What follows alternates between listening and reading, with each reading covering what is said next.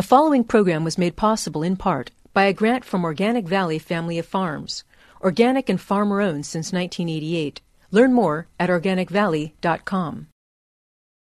Welcome to the Bioneers, Revolution from the Heart of Nature.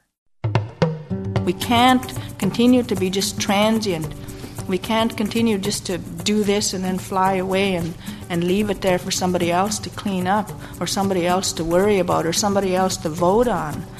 Indigeneity means that we have to re-indigenize ourselves. It's all alive. It's all connected. It's all intelligent. It's all relatives. Scientists tell us that concern with the environment will no longer be just one of many issues in this new century. It will move to center stage. It will become the context of everything, of our lives, our businesses, our politics.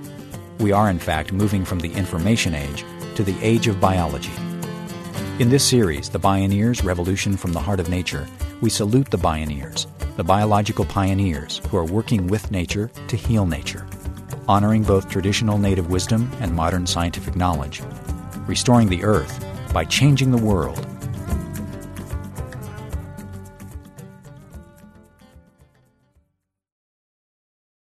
This house, this neighborhood, these people, this town. How many of us can say that the house we live in is the home we grew up in? How many of us consider ourselves native to where we live? We've been called the leaving culture. Janine Benyus, in her work with biomimicry, likens modern Western civilization to a weedy culture. We behave like invasive weeds. We drop our seeds, sponge up the resources to quickly produce the next crop of seeds, then disperse them on the next wind to plow up the next ground. The leaving culture is perpetually restless. With its eyes darting for the next exploitable moment, it is near blind to what is here now, what is at hand, what is at its feet. With its eyes to what's over the next hill, to where the grass appears greener, it hasn't had time to learn to read what this land has written, what this land is saying. That illiteracy could be our undoing. There are peoples who have long been becoming native to a place, seeing how the land wants people to be, here and now, so that tomorrow comes in a good way. They are First Nations peoples. Whereas so many others have come and gone, First Nations are still in their place, still learning from the Holy Land under their feet. Join us for the next half hour as we explore indigeneity, becoming native, staying native, with Leslie Gray, Jeanette Armstrong, and Gucci Cook. I'm Neil Harvey. I'll be your host. Welcome to the Bioneers, Revolution from the Heart of Nature.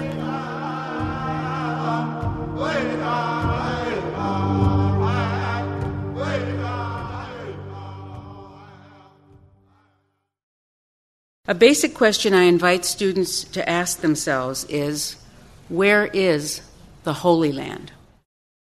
Leslie Gray is an Oneida Seminole psychologist. She is the founder of the Woodfish Institute and teaches at the University of California at Berkeley and at the California Institute of Integral Studies. I invite you now to ask yourself, where is the Holy Land? It can sound very strange to an Indian person to hear non-Indian people refer to the Middle East as the Holy Land. This is the Holy Land. This is where Onondaga is. The sacred council fire burns at Onondaga still. This is where the Black Hills are, the traditional vision questing place of black elk, lame deer, and many others. This is where pilgrims crawl on their knees to be healed at Chimayo. This is where the spiritual city at Chaco Canyon was constructed with every point in alignment with the heavens.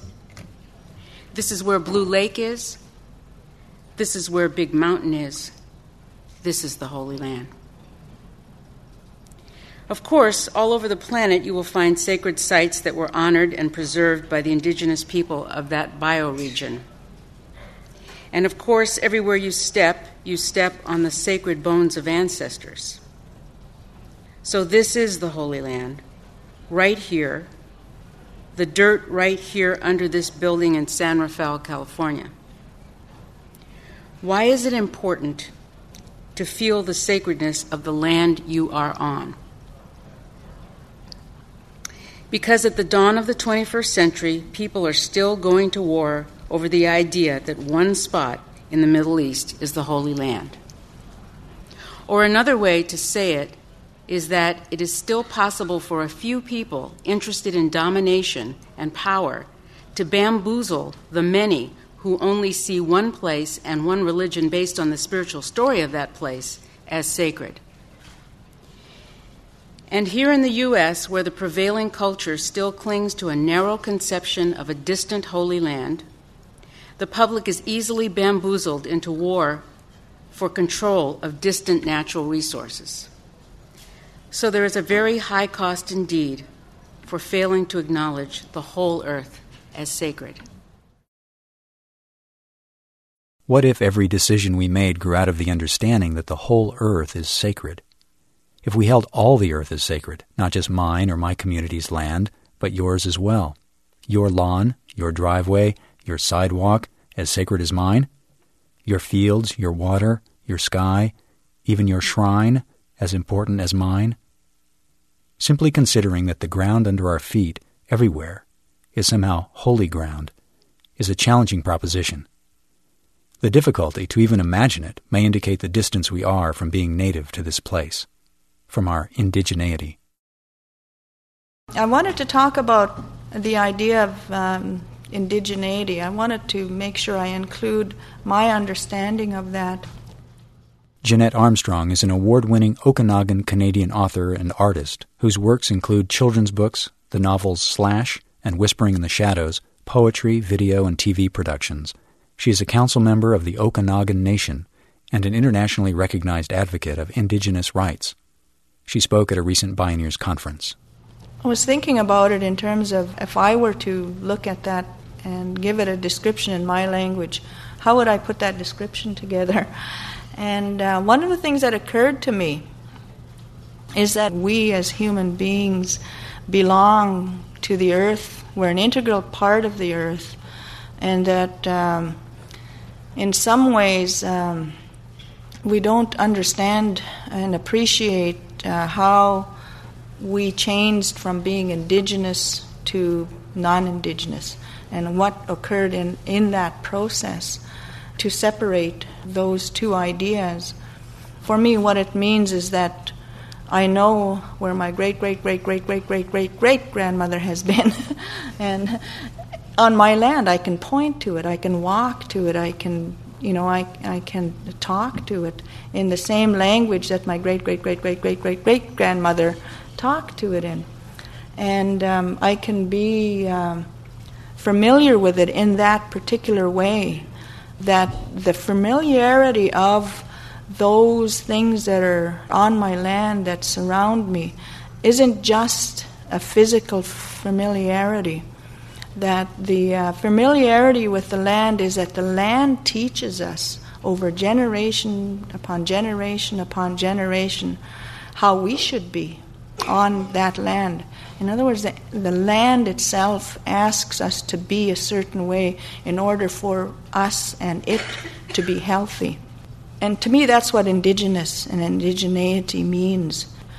And you can call that spirituality, or you can call that social practice, or you can call it culture. Whatever words you want to conjure up for it, it still comes down to the same thing. It comes down to how we respect each other and love each other and care for each other, and how we're willing to move aside for each other and include each other and take care of each other. It all comes down to that.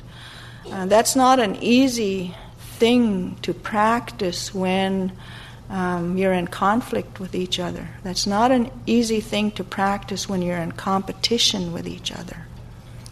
And I think the paradigm of competition for resources, the competition for space, the competition for all of these things that we yearn for, that we want for ourselves, leads us to this place where we're at. Rather than making room for each other's needs, whether they be economic, whether they be cultural, or whether they be emotional. All of those parts in our society impact the land. When you look at what is at the bottom of that need to control resources, that need to hold exclusive certain parts of it for my exclusive use or that person's exclusive use. And I know that sounds really simplistic. We can't just, ask everybody to move over. But I think in a lot of ways, what some of our peoples have carried forward with them are processes that work, that help us do that help us to remind each other and remind ourselves that we need to behave in certain ways, and that we have some really good constructs that can help with that. Jeanette Armstrong says that indigeneity comes down to how we respect each other, love each other, and take care of each other. In the native way, competition gives way to making room for each other's needs. These sound like high ideals, but how might a pioneer bring the principles of indigeneity into one's personal life, organization, community, and nation? I use an example from our community, what we're beginning to call the Four Societies process, but it's part of the work that I'm involved in the Anauken Center. The Anauken Center itself describes that process. The word itself comes from our high language, the language of the Okanagan. It describes a governance process.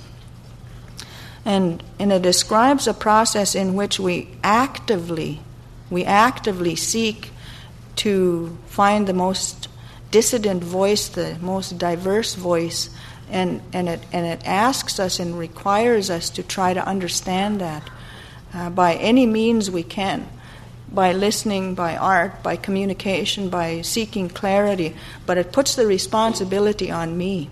It says that if I don't understand what you're saying, it's my responsibility to find a way to find out.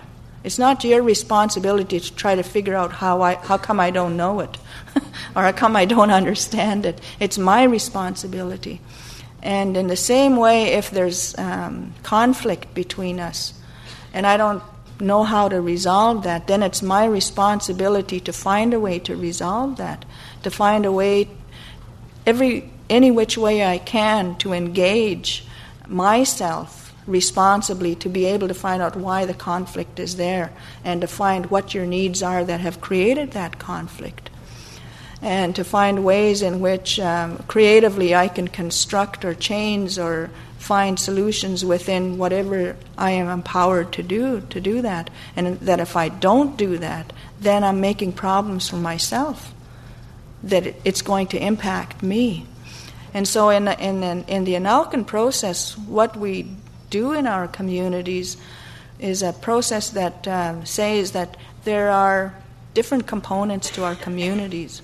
There's sort of a natural process of dividing it into 4 components. And if you think about those components being diametrically sort of in opposition to each other continuously in a community, then if you think about the dynamics of bringing those opposites into equilibrium to work with each other and fuel the ongoing health, then you have solidarity in a community. You don't have everybody agreeing with each other, but you have solidarity in terms of what we agree that we can do about the things we disagree on. And so that kind of collaboration and consensus making is a process that embraces diversity and supports diversity and celebrates diversity, but also seeks the balance, the natural balance of how that diversity can coexist and cooperate for all of our health and well-being. And I think out of that comes a really good reconciliation process or conflict resolution process. So I have used it in conflict resolution, and it works. It works. Jeanette Armstrong.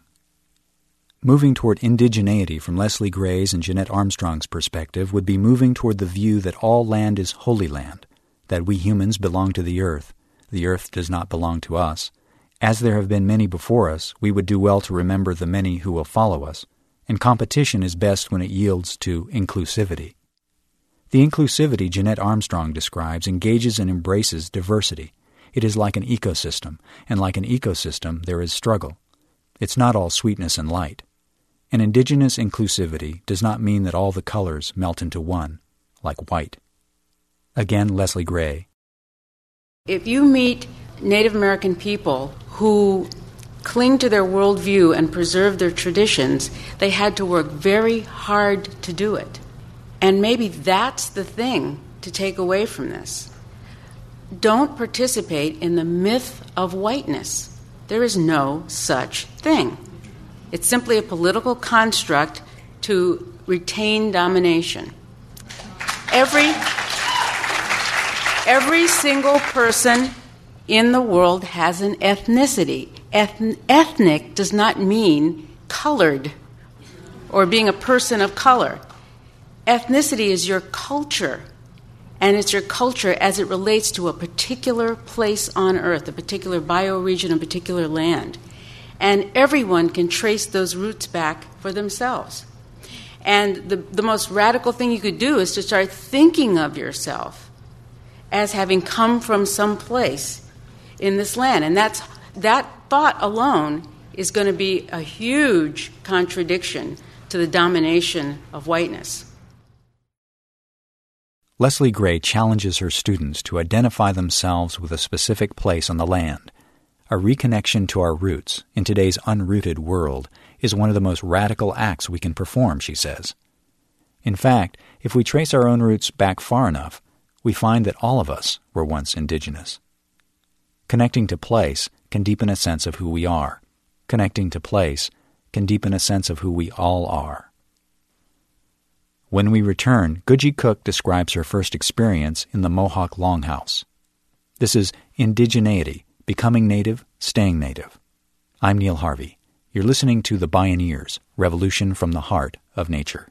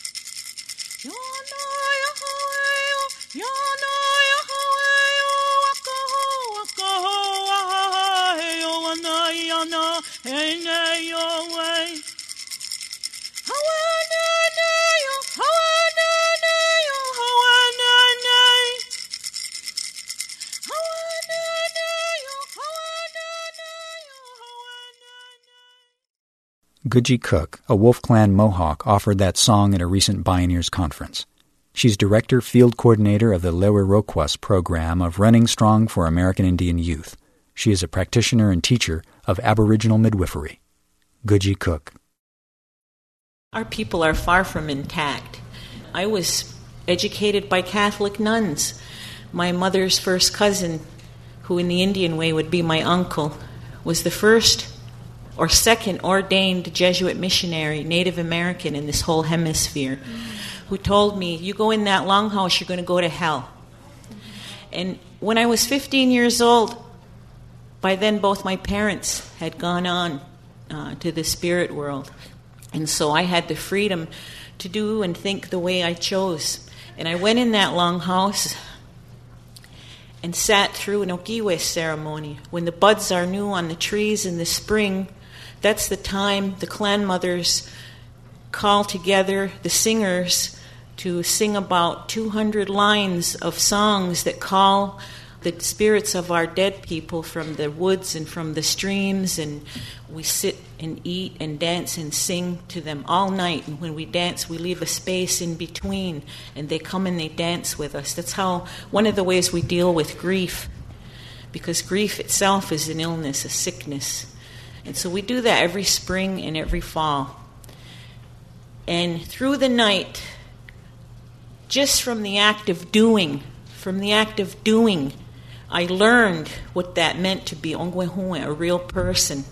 In the morning, all the lights out, they did a stomp dance where we wove into a coil tight like a snake and then broke out and went out the east women's door back around the longhouse, the clan mothers carrying bags of fruits and small ribbons, throwing it in the air. What we could catch like little kids was for us. What fell to the earth was for her. I was so moved by what I had seen. I walked 15 miles just thinking about what went on and realizing all my life I'd been told, be proud you're an Indian, be proud you're a Mohawk, but don't speak your language, but don't go to the longhouse, but go off and become like a white professional. And so I had to integrate the reality that my father was one of a handful of Native graduates from Dartmouth College, 1949, whose plane crashed getting ready for the Korean conflict. He was a fighter pilot in World War II, Purple Heart, decorated hero, American flag all the way. He should have survived but didn't.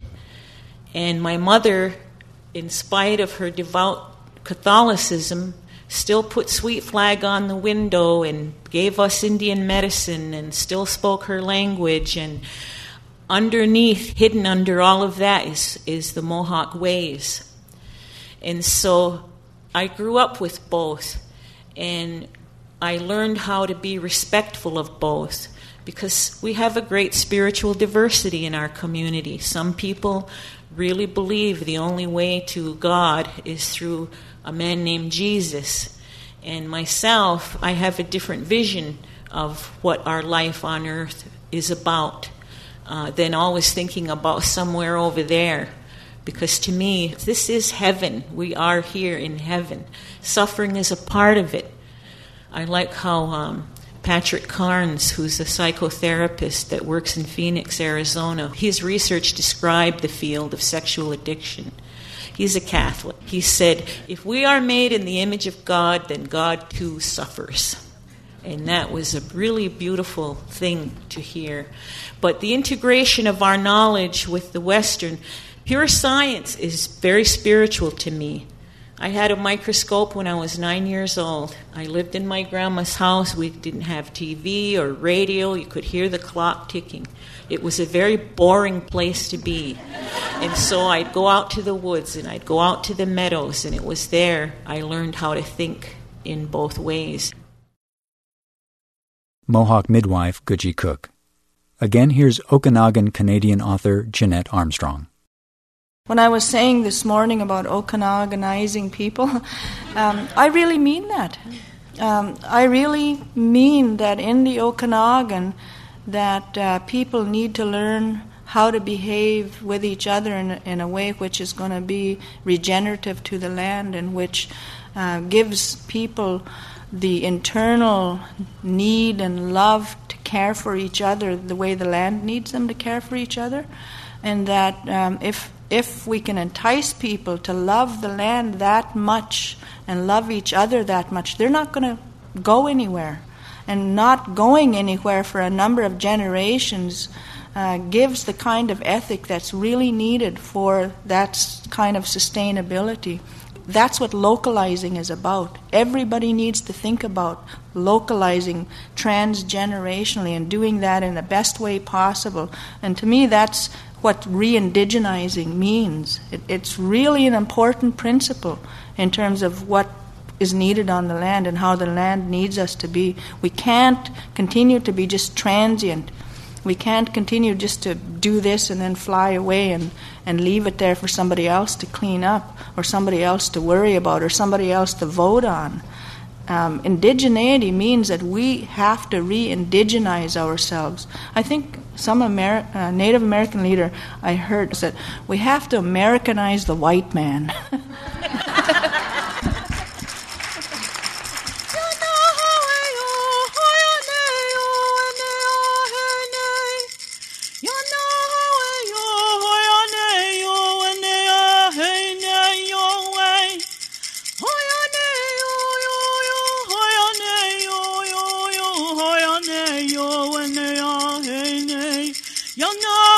Yo,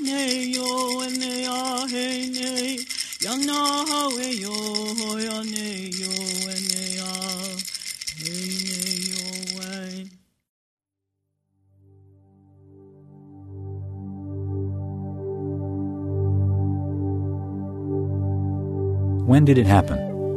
When did we stop being native to this place? Jeanette Armstrong, Goodgie Cook, and Leslie Gray are not urging everyone to become Indians. Just to think of ourselves as having come from some place, our place on the land, is a step toward the indigenous. There is a respect that can come from rootedness, they say. A quiet and tenacious inclusivity can grow. With a little time, the lessons of the land can be seen, worked out in the shapes of trees, the swirls in river eddies, and markings on rock faces. If we slow our weedy impulses, stop and stay a while, those clues written in the migration of birds or the hibernating practice of bears might work on shaping who we are and how we might continue to be a part of the earth in a good way. Those clues might lead us from the leaving culture to the Holy Land under our feet. Indigeneity, becoming native, staying native.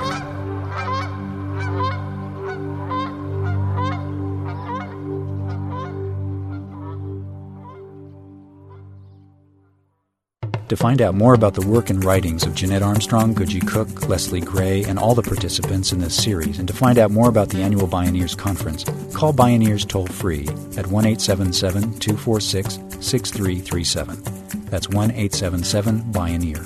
Or visit the Bioneers website at bioneers.org. To become a member of the Bioneers or to buy a cassette tape, CD, or transcript of this program, please call toll-free 1-877-BIONEER. That's 1-877-246-6337. To read more about the work of the Bioneers, check out the Bioneers Anthology book series, including Ecological Medicine, Healing the Earth, Healing Ourselves, and Nature's Operating Instructions, The True Biotechnologies, published by Sierra Club Books. The Bioneers Revolution from the Heart of Nature is a production of Collective Heritage Institute. Executive producer Kenny Ausubel. Written by Kenny Ausubel and Neil Harvey. Managing producer Diane Solomon. Associate producer Stephanie Welch. Production assistants Ginny McGinn. Distribution and promotion WFMT Radio Network. Original recordings provided by Conference Recording Service. Our theme music is taken from the album Journey Between by Baka Beyond and used by permission of Hannibal Records, a Rykodisc label. Additional music was made available by Canyon Records Productions at www.canyonrecords.com, and our thanks to Goodgie Cook for the use of her song. For more music information, please visit bioneers.org. The opinions expressed in the Bioneers Revolution from the Heart of Nature radio series are those of the presenters and are not necessarily those of Collective Heritage Institute, the underwriters, or this radio station. My name is Neil Harvey. Thank you for listening. I invite you to join the Bioneers in restoring the environment by changing the world. This is program number 1204. This program was made possible in part by a grant from Organic Valley Family of Farms, organic and farmer-owned since 1988. Learn more at organicvalley.com.